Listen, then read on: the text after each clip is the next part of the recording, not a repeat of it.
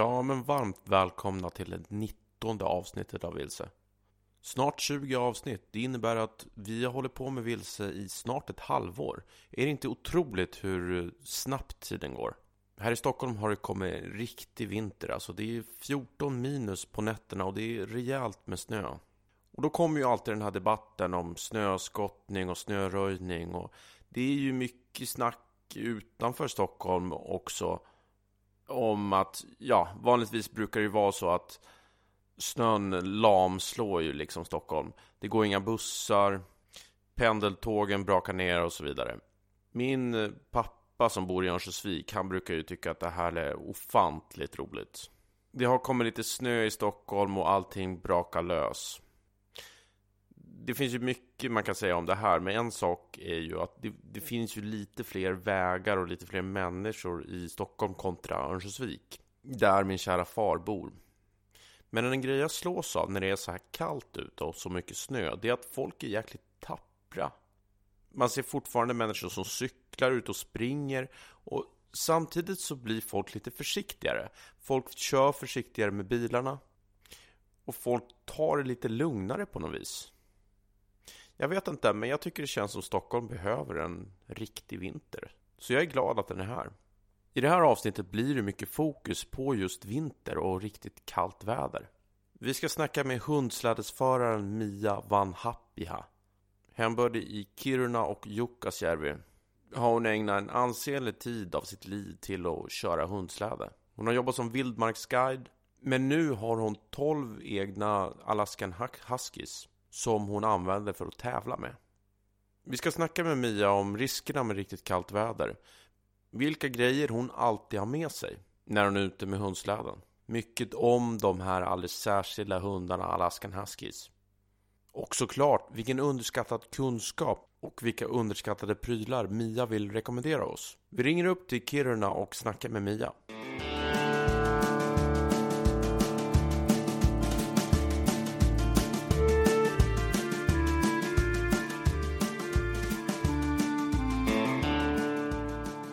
Varmt välkommen Mia Vanhappiha till Vilse. Hur är läget med dig? Ja, det är allt bra och tack så mycket.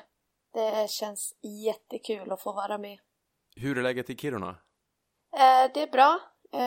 Det har varit varmt nu faktiskt i 2 dagar, men annars har det varit riktigt kallt, närmare minus 30 hela tiden, och jag tror vi är på väg tillbaka till det igen. Oh jäklar, här är det också riktigt kallt faktiskt. Hur hanterar hundarna den där kylan? Hundarna hanterar ju kylan väldigt bra. Alltså de är ju född och uppvuxna utomhus. De har väldigt bra underull.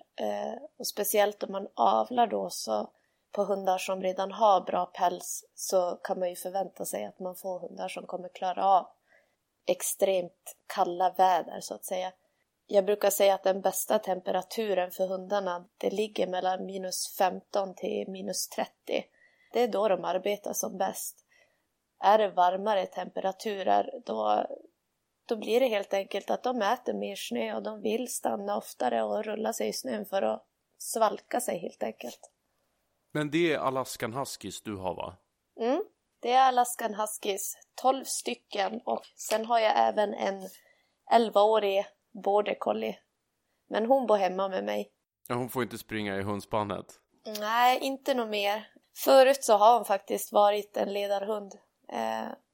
Hon var jätteduktig i och med att hon är liten och snabb och smart. Men ville huskisarna vända åt något annat håll, då hade hon lite kämpigt att dra med sig dem. Vad är Alaskan Huskies för typ av hundras? Ja, alltså det är ju inte en erkänd hundras, Alaskan Huskies, utan namnet har ju kommit från hundar som de avlade fram i Alaska då, som de använde för, men till exempel i guldruschen. Alltså då har de använt Alaskan Huskies som arbetshundar, och det de helt enkelt gjorde, det är att de avlade på olika polarhundsraser som liksom passade för deras ändamål. Om de behövde starka hundar som tyckte om att arbeta och liksom klara av extrema vinterväder så att säga. Och då blandade de lite allt möjligt och då kom namnet Alaskan Husky. Och man kan säga att alla Alaskan Huskies har i alla fall någonstans i generationerna så finns det Siberian Husky inblandat i rasen. Det är lite som polarhundarnas gatukorsning, va? Det kan man säga, så att de kan ju se väldigt olika ut. De kan vara bruna, vita, svarta. De kan ha olika färger på ögonen. De kan ha blåa och bruna ögon. Och jag har till och med haft en hund som hade gröna ögon. Och det är ju väldigt ovanligt.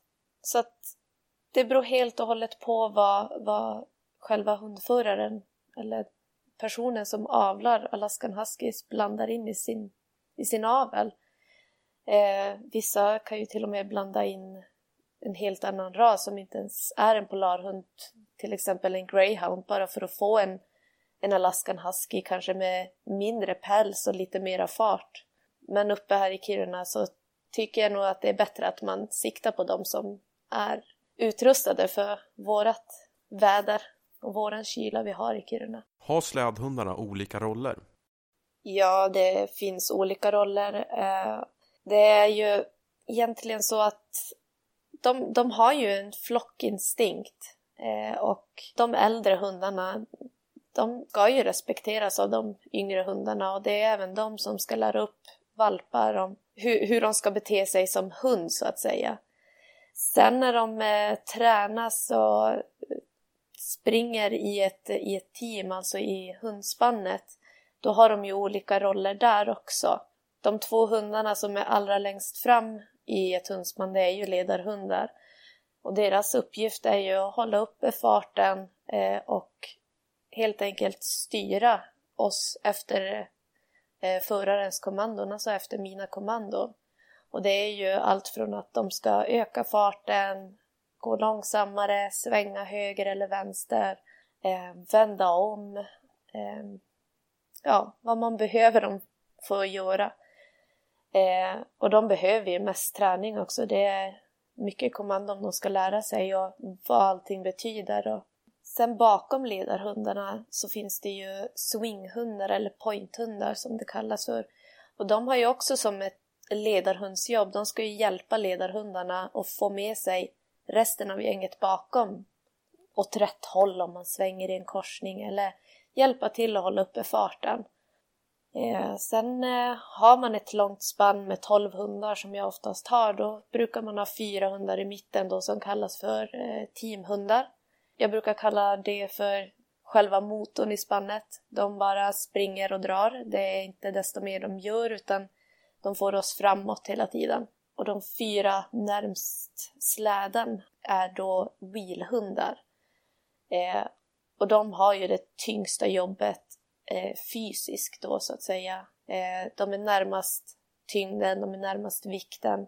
Och även i kurvor, om släden får en sladd eller så ska de orka dra tillbaka släden. De ska orka hålla mig på spåret.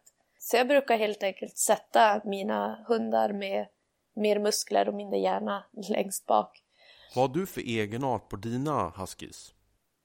Jag har ju som en viss typ, så att säga, som jag tycker om i en hund.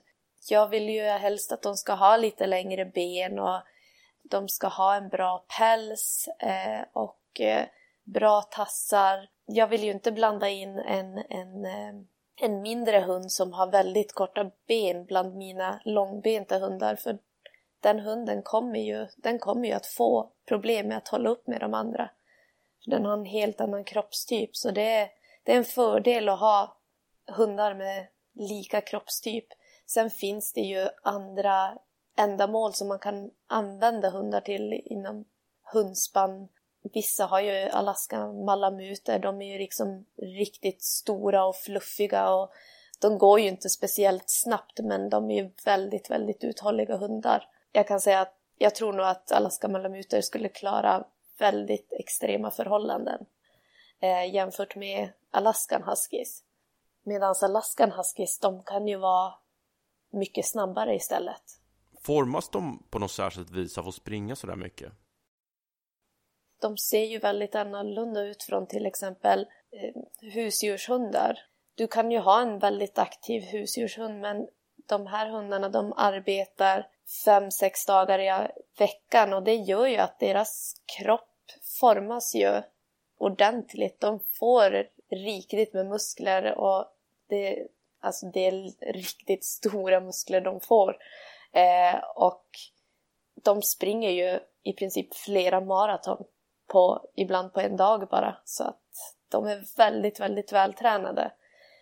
Jag får ju ofta höra av människor som ser slädhundar för första gången att men gud, de ser så smala ut, och orkar de verkligen dra? Så man får ju som förklara att ja, det är atleter, och de är väldigt, väldigt starka även om det inte ser så ut. Hur förbereds hundarna inför en längre tur?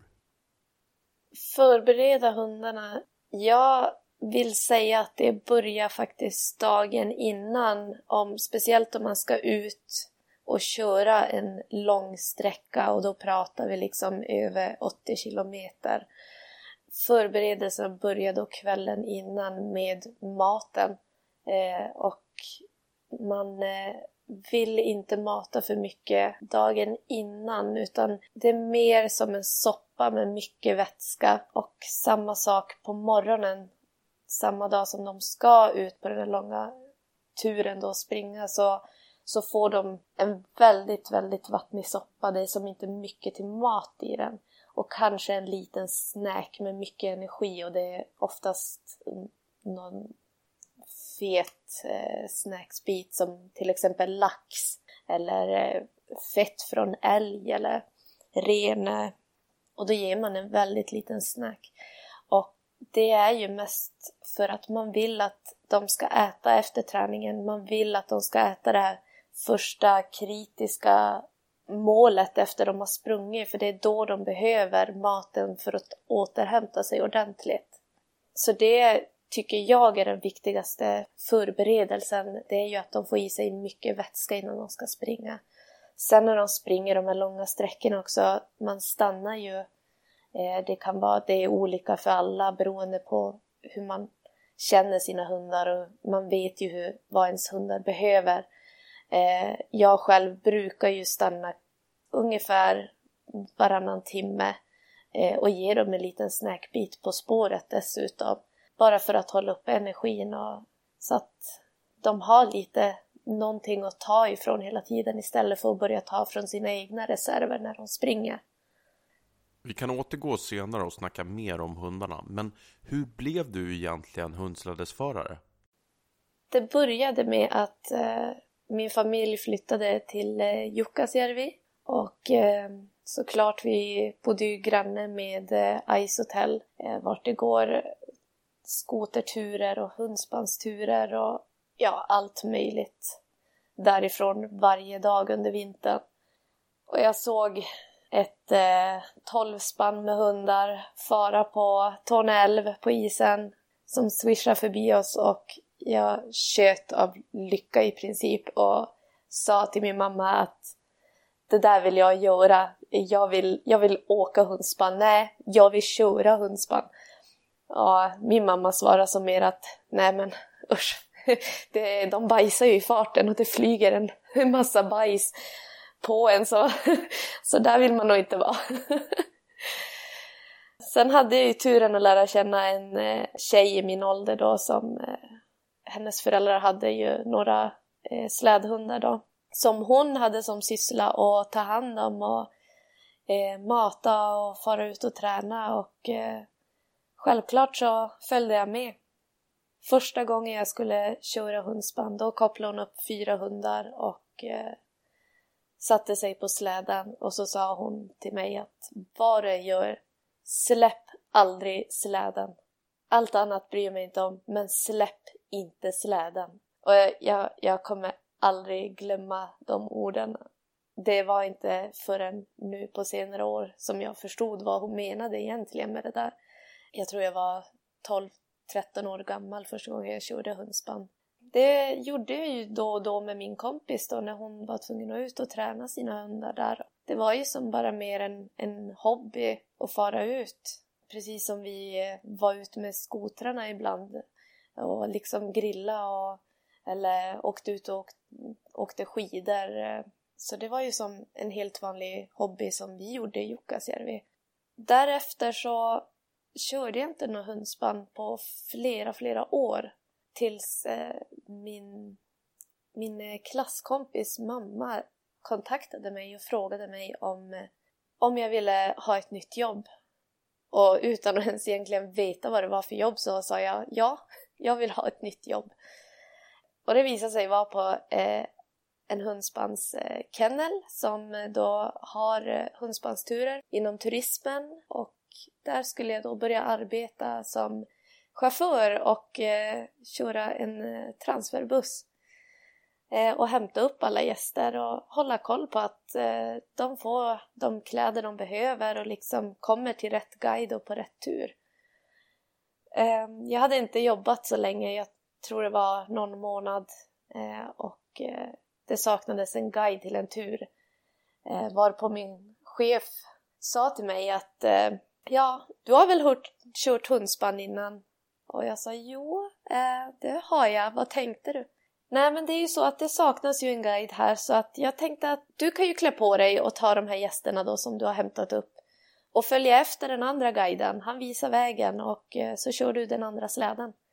Okej, sa jag då, att det är första gången med 12 hundar och liksom gäster som sitter på släden, men jag ska göra mitt bästa. Så helt plötsligt så vart jag hundspannsguide. Så efter det så började jag guida istället för att köra en buss. Och jag började med att köra de här korta 2 timmars turerna. Ofta på morgonen en fikatur och sen på kvällarna norrskensturer. Och jag bara älskade det. Jag älskade att visa upp hundarna för alla nya människor som kom. Jag älskade att arbeta med hundarna och jag älskade verkligen den kontakten man fick med hundarna, som ibland känns som att de liksom, det är svårt att förklara, det blir liksom lite telepati mellan mig och hundarna.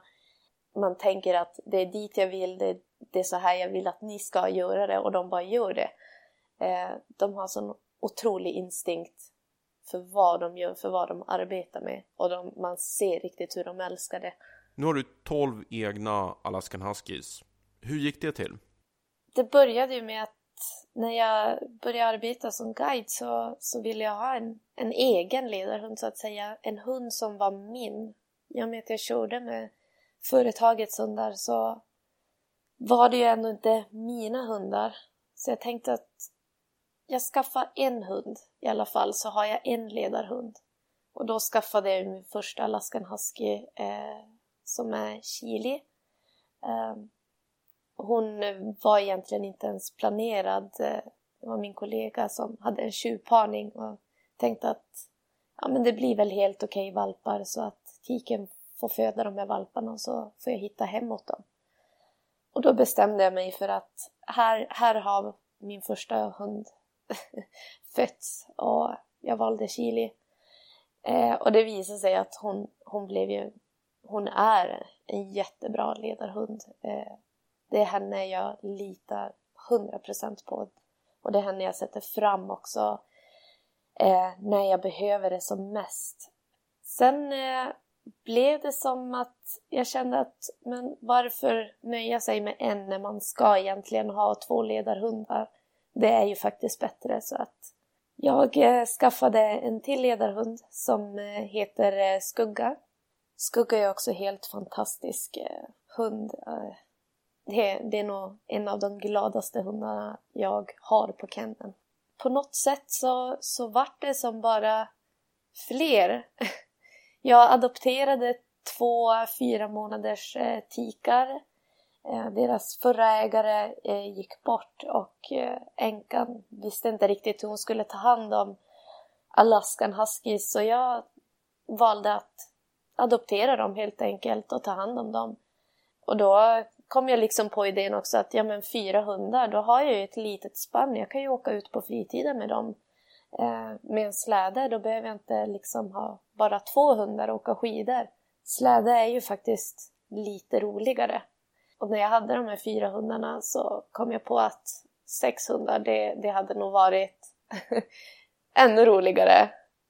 När jag hade 6 hundar så insåg jag att jag hade faktiskt väldigt bra hundar. Och jag började intressera mig mer och mer för att köra längre distanser. I och med att jag även hade börjat köra mycket veckoturer som guide och vara ute med en grupp på 2 till 6 personer en hel vecka i vildmarken.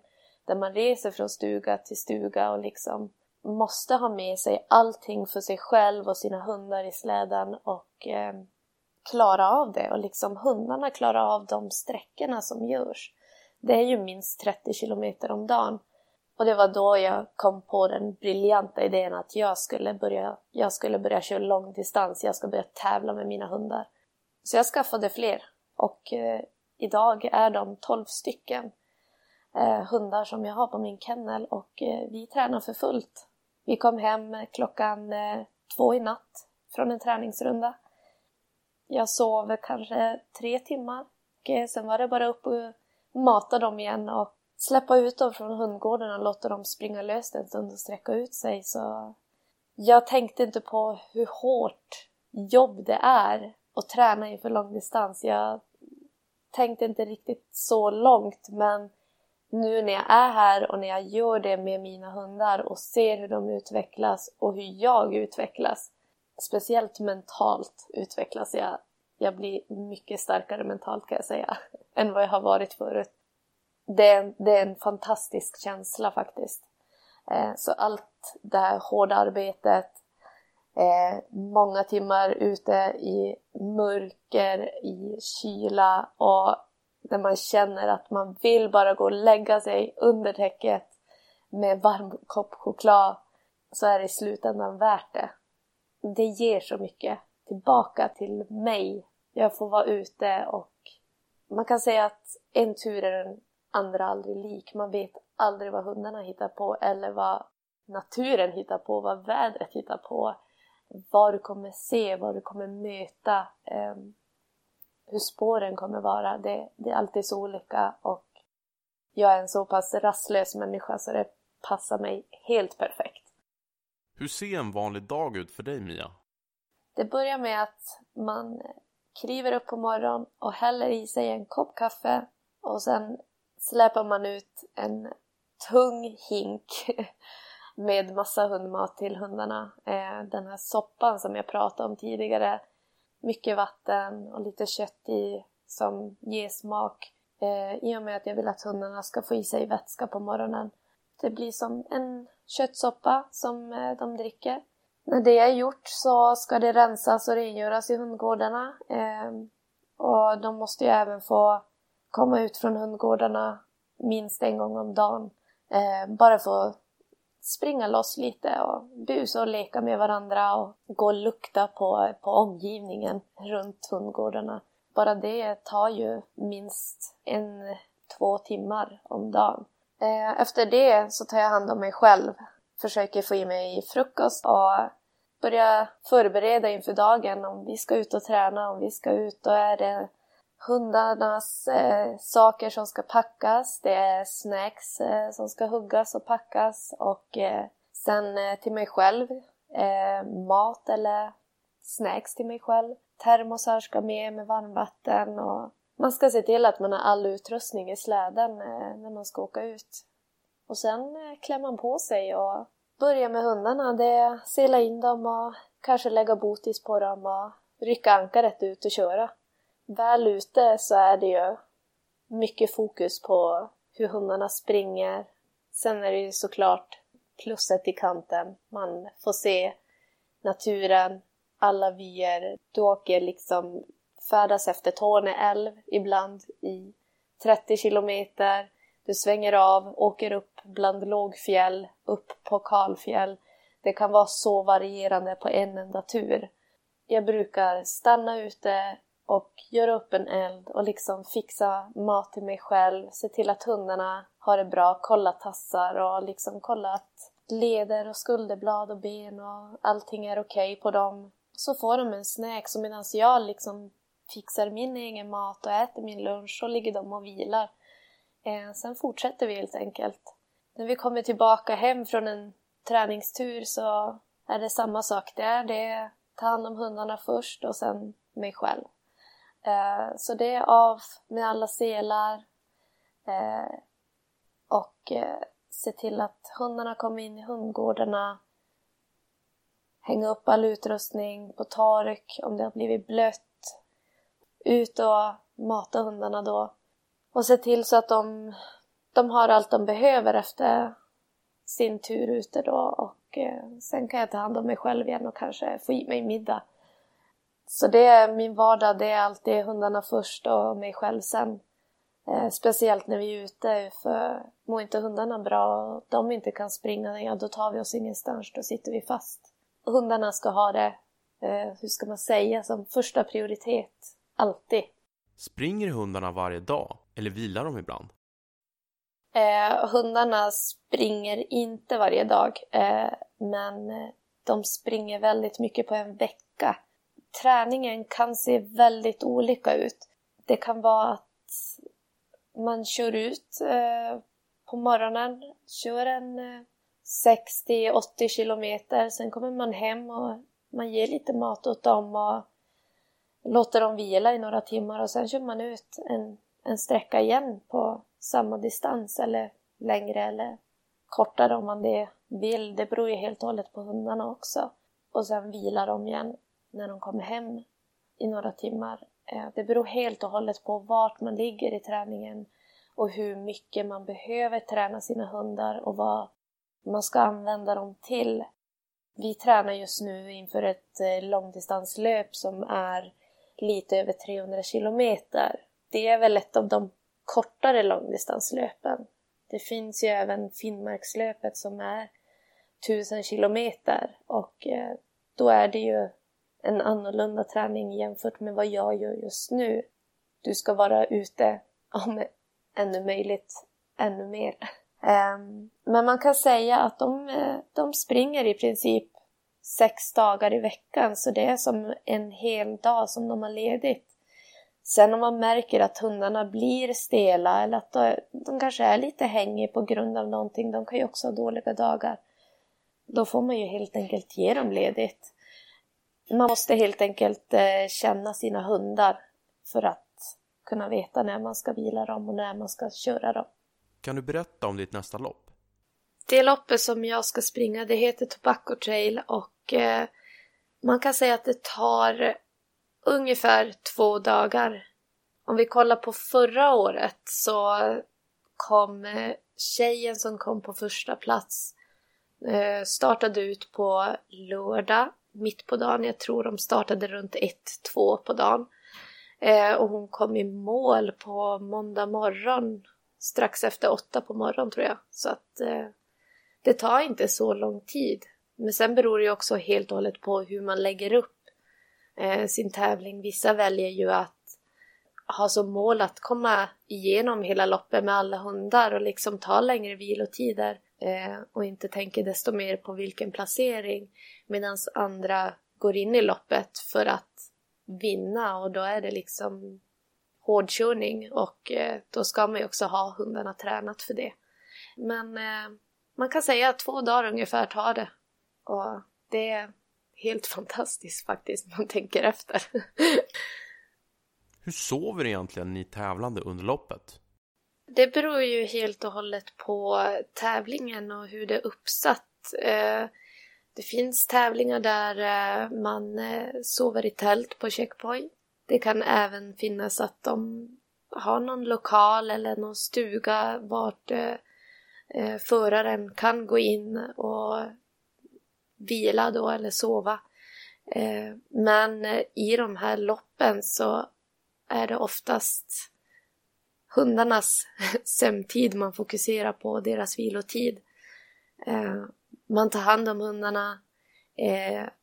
Man ser till att få i dem mat så snart som möjligt. Och låter dem vila. Och medan de vilar så går man igenom sin utrustning och kanske packar om släden från en depåsäck som man hämtar på de här checkpointsen. Som man har då packat innan tävlingen. Det är ju andra förberedelser också. Det kan ju vara att man ska förbereda kanske ett till målmat till hundarna. Det beror helt och hållet på hur länge man kommer stanna på en checkpoint. När allt sådant är klart, då kan föraren gå och vila. Så kanske stannar man på en checkpoint i 6 timmar, så kanske har man tur så får man 2-3 timmars vila själv. Hundarna ska ju tas om hand sen också innan man startar ut igen, och då är det ju boti som ska läggas på. Man ska kanske kolla igenom sin utrustning igen så att man inte glömmer någonting, och ha med sig allting, och att utrustningen är hel. Det är ju allt från linor till släde och hundar så att säga. Och det är ju också veterinärkontroller på checkpoint, så att, och det ska man ju vara med. Så man har koll på hur hundarna mår och vad man ska tänka på. Hur tränar man egentligen en slädhund? Träna en slädhund. Om vi skulle börja med en valp, då börjar ju träningen direkt så att säga. Det första som jag tränar en valp, det är ju social träning. Och även lära sig vad nej betyder, eller kanske sitt och stanna, kom hit, och vara lös och hålla sig nära hela tiden och komma på inkallning. Och det sociala, det är väldigt, väldigt viktigt för mig att mina hundar är sociala, glada hundar och inte är rädd för människor eller nya situationer, i och med att om de ska tävla så kommer de träffa en hel del nya människor och en massa veterinärer som är och klämmer och känner och sträcker på ben och allting. Så att det ska ju inte vara en stressig situation för dem, utan man vill ju att de ska känna sig säker i sådana situationer. Sen runt 6 månaders ålder, det är nog då första gången som jag tar på en sele på en hund. Och de har egentligen bara på sig selen. Det är inte desto mer drag. Kanske att man kopplar fast selen i ett koppel och håller i och liksom promenerar lite. Men mer än så är det inte. Sen runt 10 månaders ålder, då brukar vi börja köra in hundarna i ett spann. Och det är väldigt korta sträckor. Upp till 1 kilometer är sträckorna, och så håller man på att köra dem tills de har lärt sig kontrollera sin kropp och jobba i en sele tillsammans med andra hundar i ett spann. Och det är ju inte det enklaste första gångerna, men de flesta brukar förstå ganska så fort vad de ska göra. Det är liksom, vissa får man nästan lugna ner för att de har så bråttom ut och springa. Men de har instinkten, oftast så går det bara framåt. Sen för att få en fullfjädrad slädhund så kan jag säga att runt 3 år kan det ta tills den är perfekt så att säga. En slädhunds bästa ålder, det är i alla fall för en långdistanshund, tycker jag, är allt mellan 3 till 9 år. Är det slut sen efter 9 år? Nej, utan jag har sett 13-åriga slädhundar springa. Såklart, det går ju lite långsammare och man ska ju inte köra dem för hårt, utan det är ju kortare turer. Men även om de blir äldre och de är fullt friska så vill de fortsätta jobba. De vill fortsätta göra det som de har instinkten att göra, som de har gjort hela sitt liv. Men självklart så får man ju tänka på att det är äldre hundar och man ska ju hålla koll på deras kropp och leder och ligament, och de kanske ska ha lite kosttillskott som glykosamin eller någonting som hjälper dem i åldrandet så att de inte får ledproblem och så vidare. Min plan är att mina hundar ska få en bra pension när de slutar tävla, och de flesta ser nog fram emot den tiden då de kommer få bli halvt soffhundar, sova inomhus och mysa och ha ett aktivt liv fortfarande. Vad är skillnaden mellan att vara guide och tävla? Som guide så har du har ju sånt enormt ansvar. Du har en hel grupp med andra människor att ta hand om ute i vildmarken i kalla förhållanden. Och man måste vara en man säger, en teamleader. Man måste vara pedagogisk och egentligen lugn i alla situationer och väldigt lyhörd. Lyssna på gäster. Ofta, speciellt när det är väldigt kallt, så lyssnar man på allt som gästerna säger. För det finns många symptom som kan visa på hypotermi, och man har ju alltid det ansvaret att hålla koll på gästerna, i och med att de flesta har aldrig varit i så pass kalla förhållanden i de här temperaturerna.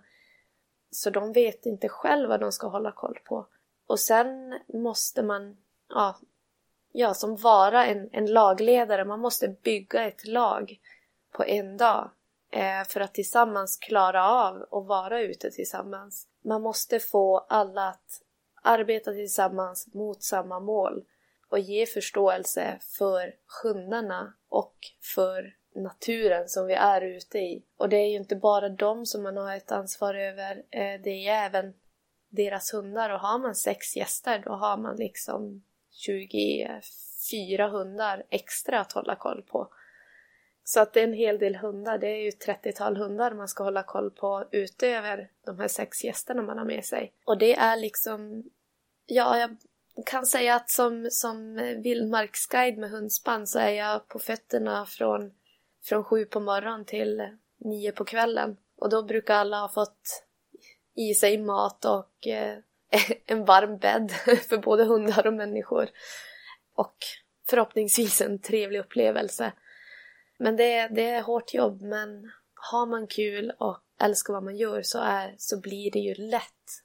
Man tänker inte på det. Sen att gå från att ta hand om en så stor grupp och ha det ansvaret och inte längre guida och bara fokusera på tävling med hundar. Det blev ju mycket mer avslappnande för mig. Jag har bara mig själv och mitt egna team av hundar att hålla koll på. Såklart är ju det mycket mer avslappnande. Men samtidigt så känner man ibland att det kan vara en hund som rullar sig i snön eller gör någonting riktigt knäpp bara som man vill säga liksom bara, men du, kolla här. Kolla vad hunden gör, och så är man själv där och sen bara, ja just det. Så det saknar man ju självklart, att kunna dela med sig till människor om ens egen passion, vad man älskar att göra och få dela med sig av det. Så det är någonting jag saknar. Men ändå, vart jag trivs bäst, det är ute på släden med hundarna. Det är ju där jag mår som bäst. Och sen att få vara själv med hundarna, det är där jag har vuxit mer mentalt, om man säger så. Det är oftare jag tänker att händer någonting så är jag helt själv. Hur kommer jag klara mig? Åker jag vilse så har jag liksom inte andra som kan hjälpa mig och liksom hålla mig varm eller hjälpa mig göra upp en eld och samtidigt hålla koll på hundar och på sig själv. Då måste man alltid hålla sig själv i fokus. Man måste se till att man själv är i skick att ta hand om sig själv och hundarna. Så det är också, det är som ett annat ansvar man får när man är själv. Går det att försörja sig som hundslädesförare? Det går ju att försörja sig. Man kan ju liksom, som många här i Jukkasjärvi har, det är ju jättemånga hundspannsföretag här som kör hundspansturer. Men mitt första tips om man ens skulle fundera på att skaffa hundar och vill ha det liksom som sin inkomst, så ska man vara beredd att bara ta en 1000-lapp och tända eld på den och titta på den när den brinner upp och inte känna någonting. Det är lite så det är att skaffa slädhundar. För till en början så kommer du få lägga ut väldigt mycket pengar, och det är ju mat. Matkostnaderna för hundar är ju höga. Och det måste man vara beredd på, att man får lägga ut mycket av sina pengar på djuren. Om man får kanske själv skippa några middagar ute eller någon resa sådär. Men självklart, det går ju att försörja sig på det. Har man en bra affärsidé eller bra idéer på några vildmarksturer eller norrskensturer eller någonting som har med hundarna att göra, så självklart det går ju. Men man ska nog inte förvänta sig att man blir mångmiljonär på det. Det är nog mer att man ska göra det för att man älskar det så pass mycket. Jag själv arbetar ju inte längre med mina hundar utan de tränas ju enbart för tävling. Och för att vi ska klara oss så letar man ju aktivt efter sponsorer och liksom försöker få stöd och hjälp. Och man sparar i princip varenda krona inför tävlingar för att det är kostsamt. Men det är ju självklart värt det. Vi har ju så pass kul tillsammans, jag och hundarna, så att man är lite crazy dog lady. Finns det något negativt med din livsstil? Det kan jag nog egentligen inte säga att det finns. Vad jag kan komma på, det är väl när man ligger i sängen och har liksom 38 graders feber och vet att man ska ut i kall kyla och mata hundarna. Det finns ju inga lediga dagar och det kan ju vara det tråkiga ibland. Om man är sjuk och verkligen inte har energi i kroppen så måste du ändå ut och ta hand om dina hundar. Men förutom det så jag tror inte jag kan komma på någonting. Det är en helt fantastisk livsstil tycker jag, så att det är helt perfekt. Vad har du alltid med dig när du ger ut i vildmarken? Jag har ju alltid med mig en kniv och ett multiverktyg. Det hänger alltid på mitt knivbälte. Det klarar jag mig inte utan. Om en hund skulle trassla sig så pass illa så är det bra att ha en kniv och kunna skära loss hunden från linorna istället att de kanske klämmer ett ben eller bryter ett ben för att de är så pass intrasslade. Det händer ju dock väldigt sällan, men det kan hända. Ett multiverktyg funkar ofta bra till att reparera slädar eller linor, öppna konserver eller grejer som har fryst, hakar eller spännen som har fryst brukar jag öppna med ett multiverktyg. Och det hjälper att ha det, och åker man utan det så då känner man sig lite körd ibland. Även en yxa har jag alltid i släden. Kök, en vattenkokare kan man säga att det är, som jag kan koka 12 liter vatten i. Så att det finns till både mig och hundar för att tina mat. Jag har en extrem vindsäck och en extrem vintersovsäck alltid i släden. Första hjälpen och silvertejp. Det är nästan också en av de grejerna som man inte ska åka utan. Och såklart alltid mat så att det räcker i ett dygn för mig och hundar ifall att någonting skulle hända. Och även en spade. Sen finns det ju alltid extra linor och botisar till hundar och salver för tassar. Ja, det är nog det jag har med mig. Jag har säkert glömt något, men man brukar se det när man kikar ner i släden vad som saknas. Vad har du på dig? Man kan säga att jag är ett freak när det gäller ullkläder. Jag har alltid ullunderställ och ullsockar, ylle hela vägen närmast kroppen. De 2 första lagren i alla fall. Utanpå det så brukar jag faktiskt ha ett par tunnare friluftsbyxor och en jacka. Och därefter har jag ett par väldigt varma täckbyxor och en stor fjällrävenparka över mig. Och all den här lagren, de har jag när jag står på släden. Anledningen till att jag har de här friluftsbyxorna som är lite mer vandringsbyxor och jacka under till, det är för att när jag jobbar med hundarna, när jag selar på och selar av hundar, så kan jag inte ha på mig den här stora parkan eller de här stora täckbyxorna, för då blir jag för varm. Men så fort du står på släden så står du ju still, och då blir du snabbt kall om du inte har tillräckligt med lager på dig. Och även alltid skydda ansiktet.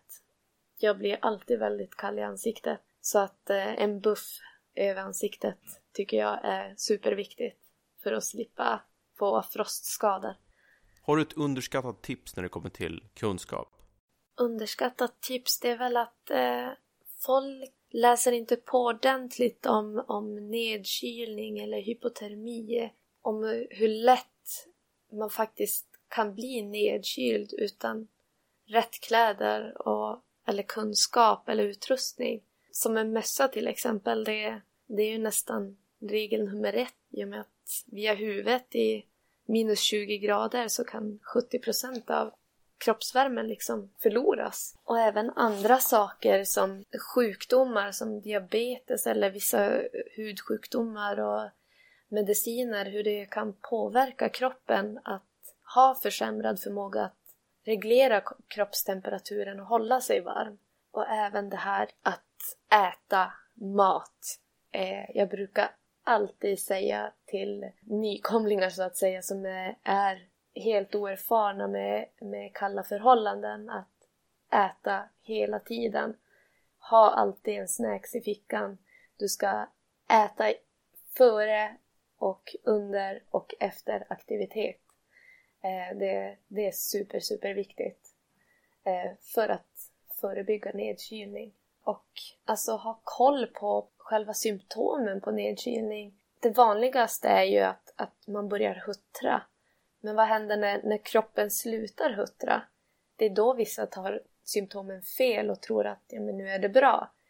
Men det är egentligen kroppen som har slutat fungera på det sättet att de huttrar och istället börjar då andra symptom som att man kan känna sig väldigt trött eller att personen är stilla, illamående eller kanske hungrig, får dåligt humör eller är allmänt förvirrad. Eller som att man blir väldigt kissnödig. Alltså bara en sån sak tror jag inte många tänker på. Jag har haft en gäst, hon kom till mig och hon var väldigt förvirrad och hon sa till mig att jag är väldigt kissnödig men jag har så kalla händer och det är svårt att kunna göra sina behov här ute. Hennes tanke var ju att hon var kissnödig och inte mer med det, medan min tanke, det är det första som slog mig. Hon är ju nedkyld. Hennes kropp har börjat, producera mer i urinblåsan och vill göra sig av med det här. Samtidigt som hon är så kall och inte kan använda sina händer för att klä av sig själv. Och kunna kissa helt enkelt. Så vad jag gjorde det var att jag fick hjälpa henne och sen fick vi liksom ta på henne kläderna igen och se till så att hon var helt torr och få henne att röra sig. Sen kom ju nästa symptom. Hon började må illa så att hon var ju kraftigt nedkyld. Vi fick henne att röra sig. Det var tungt för henne och det liksom, hon var väldigt förvirrad. Så man får liksom i de här situationerna försöka få igång personen igen. Det är som att någon har tryckt på paus. Så man får liksom playa igång dem igen. Och hon lyckas ju få upp lite mera värme igen. Vi lyckas få henne att bli varm och vi kunde ta oss till stugan igen och göra upp liksom värme. Sen började hon må bättre igen. Men just det här att veta om nedkylning och kanske vad som händer om man skulle hamna i en isvak eller vad symptomen är på nedkylning. Det tycker jag fler människor ska lära sig som tar det här beslutet att göra något äventyr eller vara ute i friluftsliv i kalla förhållanden. Det är väldigt viktigt med tanke på hur snabbt det går när man väl blir nedkyld och sen blir medvetslös. Har du ett tips om en underskattad pryl? Ja, där kommer ju min silvertejp in. Det är ju så underskattat. Silvertejp, jag har lagat min släde med det. Jag har lagat mina skor. Jag har plåstrat om mig själv och hundar med silvertejp. När det verkligen inte finns något annat så brukar silvertejp kunna lösa det mesta. Matkåsa har jag fått laga med silvertejp. Det verkar funka till allt. Så att det värsta jag har fått laga vi fick ett brutet ben på en tur och jag var först på platsen där och vi bestämde helt enkelt att för att kunna få den här personen till ambulansen som var 5 kilometer bort. Det var helt enkelt att stabilisera benet tillsammans med en stav och silvertejp. Jag kan säga att ambulanspersonalen tyckte att vi hade gjort ett excellent jobb med vad vi hade. Så att det är väldigt underskattat. Det kan hjälpa i många situationer. Små som riktigt allvarliga. Om jag inte minns fel så delar du den där fablessen för just silvertejp med expeditionsläkaren Olivia Kivanokka. Och det är inte så dåligt. Okej. Ja, det känns faktiskt bra att höra att någon annan har upptäckt silvertejpen. Vad händer i din närmsta framtid? Just nu så fokuserar vi ju såklart på kommande tävling. Men om vi blickar lite längre framåt så vi letar ju med ljus och lykta efter ett nytt hem så att säga. I och med att mina hundar idag bor på min familjs gård så måste jag ju pendla till dem varje dag. Jag vill ju helst av allt bo med mina hundar och jag vill att det ska vara det första jag ser när jag går utanför dörren på morgonen. Så att ett nytt hem någonstans ute i skogen, en liten stuga fast, duger. Och när vi har hittat det här stället så kommer vi nog kanske börja erbjuda någon slags besök eller turer som inriktar sig på långdistanshundar. Så att det kommer nog vara lite mer utbildningsmässigt kurser och turer som vi kanske kommer börja erbjuda i framtiden, i och med att vi vill ju faktiskt dela med oss av våran vardag och vad vi gör och hur fantastiska de här djuren är, hundarna och sporten i sig.